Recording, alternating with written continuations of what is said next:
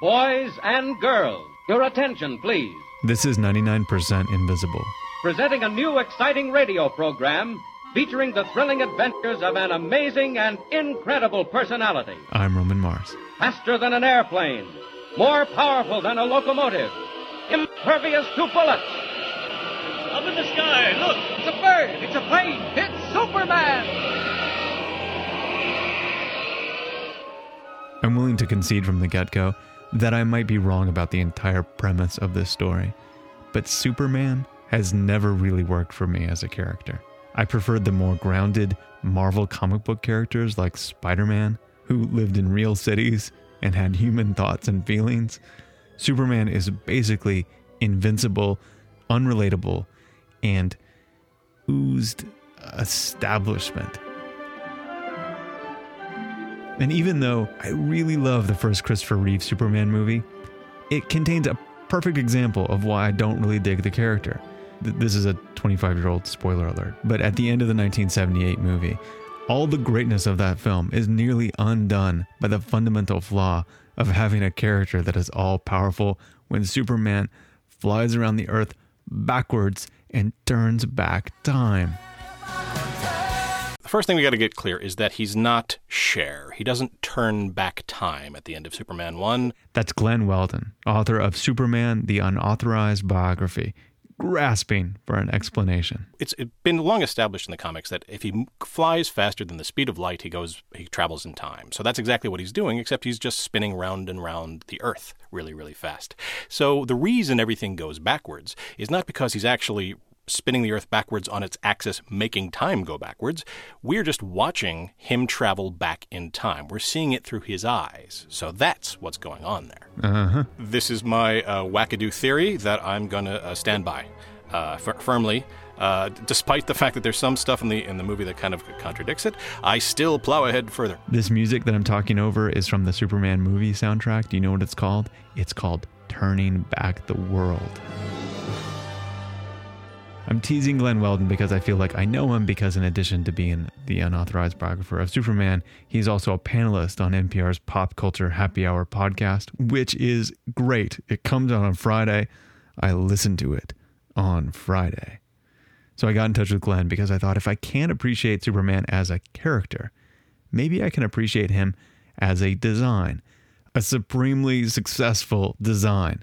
And the first thing Glenn told me is that I need to dispense with this notion that Superman should be relatable. The thing you have to understand about Superman is that he was never intended to be the character that we identify with. He's not a hero like Batman. He's not a hero like Spider-Man who have foibles and psychological hang-ups that we recognize and empathize with. He's not the hero we identify with. He's the hero we believe in. It's different. He's an inspiration. He's supposed to be better than us. That's right there in the name. He's called Superman for a reason. He exists to say we can be better. We can achieve these ideals. There are so many things that the creators of Superman, Jerry Siegel and Joe Shuster, got right in the design of Superman from the very beginning. The first thing they got right was being first to market. It's difficult to pinpoint which character qualifies as the first superhero. It's Gilgamesh or Hercules or the Phantom or the Clock. It's worth looking into the Clock. But Superman is certainly the first of a type that dominated popular culture from the moment he debuted in 1938. And the idea was simple. Well, he was created to be basically a circus strongman. That's where the design of the costume came from. And that's what Siegel and Shuster intended. He was just like us, only bigger, stronger, better. So he could do everything that we could do, only do it more. That's where the Superman idea came from. It's very simple. That's why this character stuck around, because the iconography is simple. Red, blue, and yellow. Even the colorblind can see red, blue, and yellow. That's important. You have to keep everything about this character as simple as possible. He couldn't fly at this point. He didn't have any of the other sensory powers. He was just a guy that Siegel and Shuster would drop into the middle of a scene with a bunch of thugs, and they would try to attack him, and he would shrug them off. This was the engine of the story. This is where the adventure, this is where the fun of those early stories came from, just him showing over and over again that he was stronger than everybody else. So when it came to the fundamentals, Siegel and Shuster just nailed it. They did. They created something great, and everyone knew it. But as Superman endured, they had this fantastic public R&D period. They just keep upping the ante. They kept making him bigger and more powerful and started throwing in all these other, or trying to. They started trying to throw in all these other powers. Some of which worked, some of which really didn't. One of the first weird powers he had early on was the ability to contort the muscles of his face to change his appearance and pass himself off as somebody else. Now, that doesn't square with the iconography of a guy who's really better than us, who can just do what we can do, only more. So it went away, because it's not the power of a superhero, that's the power of a villain. Kind of adopting somebody else's disguise so he can go undercover. It's just not, it doesn't square with him. And when you have powerful enough iconography, you can make missteps like that, and it doesn't have a lasting effect. The other powers that took are things like super hearing and super vision. These things, and telescopic vision, X-ray vision, these things are about traits that we possess that just get boosted. That's what this character is about.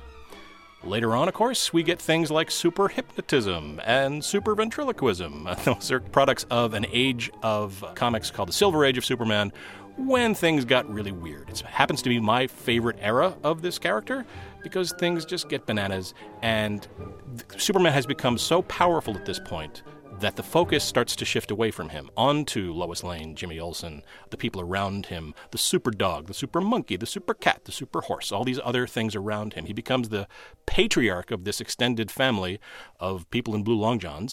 But beyond the comic book superfan, none of that stuff filtered too far out into popular culture and stuck around.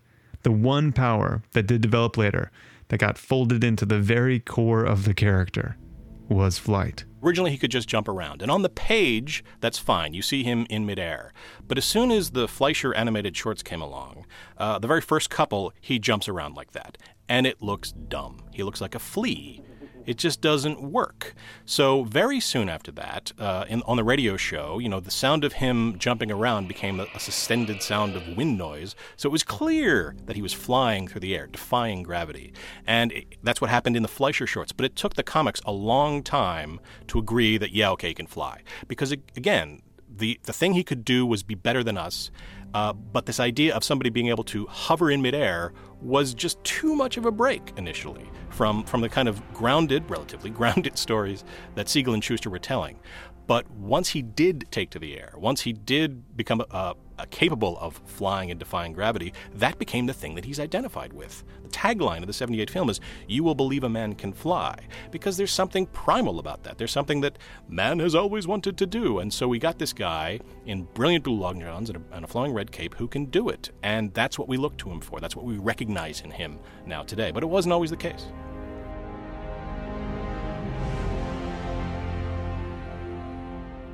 As you go through the history of Superman in Glen Weldon's book, you find a character that adapts in strange ways to reflect the zeitgeist and anxieties of the time. But certain qualities get written into Superman's DNA that form the real basis of what makes Superman, Superman. And it has nothing to do with the way he looks. Ultimately, what I found over the course of the writing the book is that a lot of this stuff comes and goes. The red shorts can come and go. The spit curl goes away. It comes back. He gets a different costume. He gets this weird electrical blue costume in the 90s. Everything cycles. But it's not what he looks like, even though that is considered the iconography of this character. It's not what he looks like that makes him Superman. It is what he does and why he does it. Number one, he puts the needs of others over those of himself, and B, he doesn't give up. So those two elements, if either one of those two elements are missing, our brain instinctively rejects it. It doesn't feel like a Superman story for some reason. Which makes telling compelling and nuanced Superman stories pretty difficult. But Weldon argues that nuance is not what Superman is about. We've reached a cynical age where we don't trust altruism. And that's what he's there for. He's there to represent it. He's there to say, here's truth, here's what it looks like, here's justice, here's what it looks like, here's compassion, which is a big part of him. And also, he's called the Man of Tomorrow because that's been part of his DNA from the beginning. He was called the Man of Tomorrow long before he was called the Man of Steel. It was his original nickname, basically, because he helped point the way to the future, to say, here's what we can be. Here's, if we're better to each other and better to ourselves, here's what we can do. So it's easy, and I'm a pretty cynical douchebag in most of my life. In this one area, about this character. I don't know. I believe in him.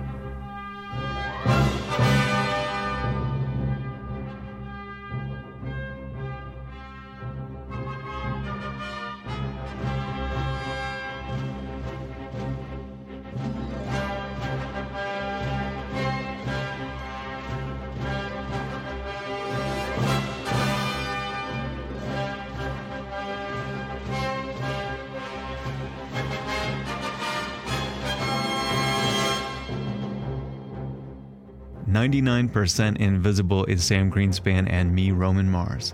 Special thanks to Jess Gittner from the NPR for recording Glen Weldon for us. We are a project of 91.7 local public radio KALW in San Francisco and the American Institute of Architects in San Francisco.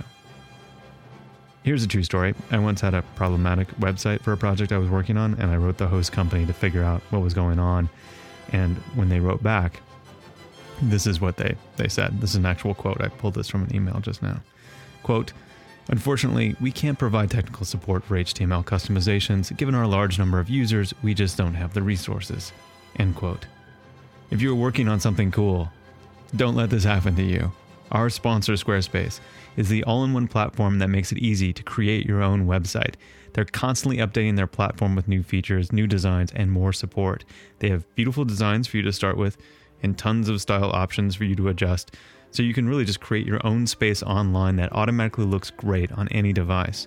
It's incredibly easy to use, but if you want some help, and everyone needs a little help sometimes, and this is critical, Squarespace has an amazing support team that works 24 hours a day, 7 days a week. You can try Squarespace for free, no credit card required, and if you purchase, make sure you get 10% off and support this show at the same time by using the offer code Invisible6. Squarespace, everything you need to create an exceptional website. Support is also provided by Tiny Letter, email for people with something to say. My boy Carver always has something to say. What do you have to say, Carver? I saw a picture of a giant piranha, but luckily it's not alive today. It was alive in prehistoric times. How fast do you think it could eat you? I'm guessing it can eat you in 1 second. tinyletter.com. It's free, easy, minimal, and powerful. The simplest way to send an email newsletter from the people behind MailChimp. We are distributed by PRX, the Public Radio Exchange, making public radio more public. Find out more at prx.org. You can find the show and like the show on Facebook. I tweet at Roman Mars, but you can always catch up with us online at 99percentinvisible.org.